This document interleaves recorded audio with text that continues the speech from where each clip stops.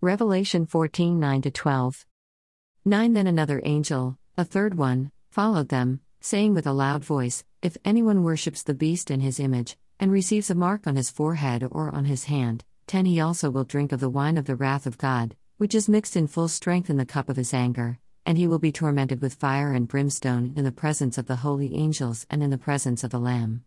11 And the smoke of their torment ascends forever and ever, they have no rest day and night, those who worship the beast and his image, and whoever receives the mark of his name. 12 Here is the perseverance of the saints who keep the commandments of God in their faith in Jesus.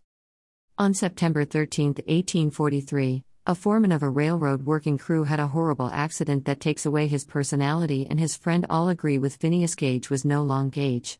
His job with the railroad crew was blasting large rocks to prepare a path for the railroad tracks, but a freak event left him physically, mentally, and spiritually scarred for life. At 4:30 p.m. an explosion sent a 3-foot tamping iron through Phineas Gage's face and came out of his skull and landed 80 feet away. The iron spike caused damage to Gage's cheekbone, eye, the frontal lobes of his brain, and a hole in his head.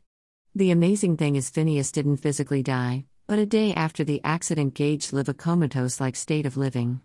He was a living, breathing man with his heart beating blood through his body, but the frontal lobes of his brain destroyed all his desires, passion, willpower, his love for his family or anyone was all gone. The forehead is the perfect place for the mark of the beast. The forehand is where the frontal lobes of the brain are, where executive function comes from. When a person makes plans, the frontal lobe is the reason it, and the passion to keep the plans to happen and take is from the frontal lobes. The frontal lobes help a person keep a memory, like the smell, tastes, emotions, and people's names. If a person gets Alzheimer's or dementia, the frontal lobes are damaged and the person has very little control over themselves or know it all. The desire, the passion to worship God or the beast comes from the frontal lobes. If a person doesn't love or worship God, the desire isn't in the thought but by default, the person either worships the beast or themselves or nothing at all. Are you children of God and worship His Son Jesus Christ, or here and now do you worship or believe in something else? God bless you all. Jesus loves you and so do I. Samuel H. Matthew 22:37 And he said to him, You shall love the Lord your God with all your heart, and with all your soul, and with all your mind. 38 This is the great and foremost commandment. 39 The second is like it, you shall love your neighbor as yourself.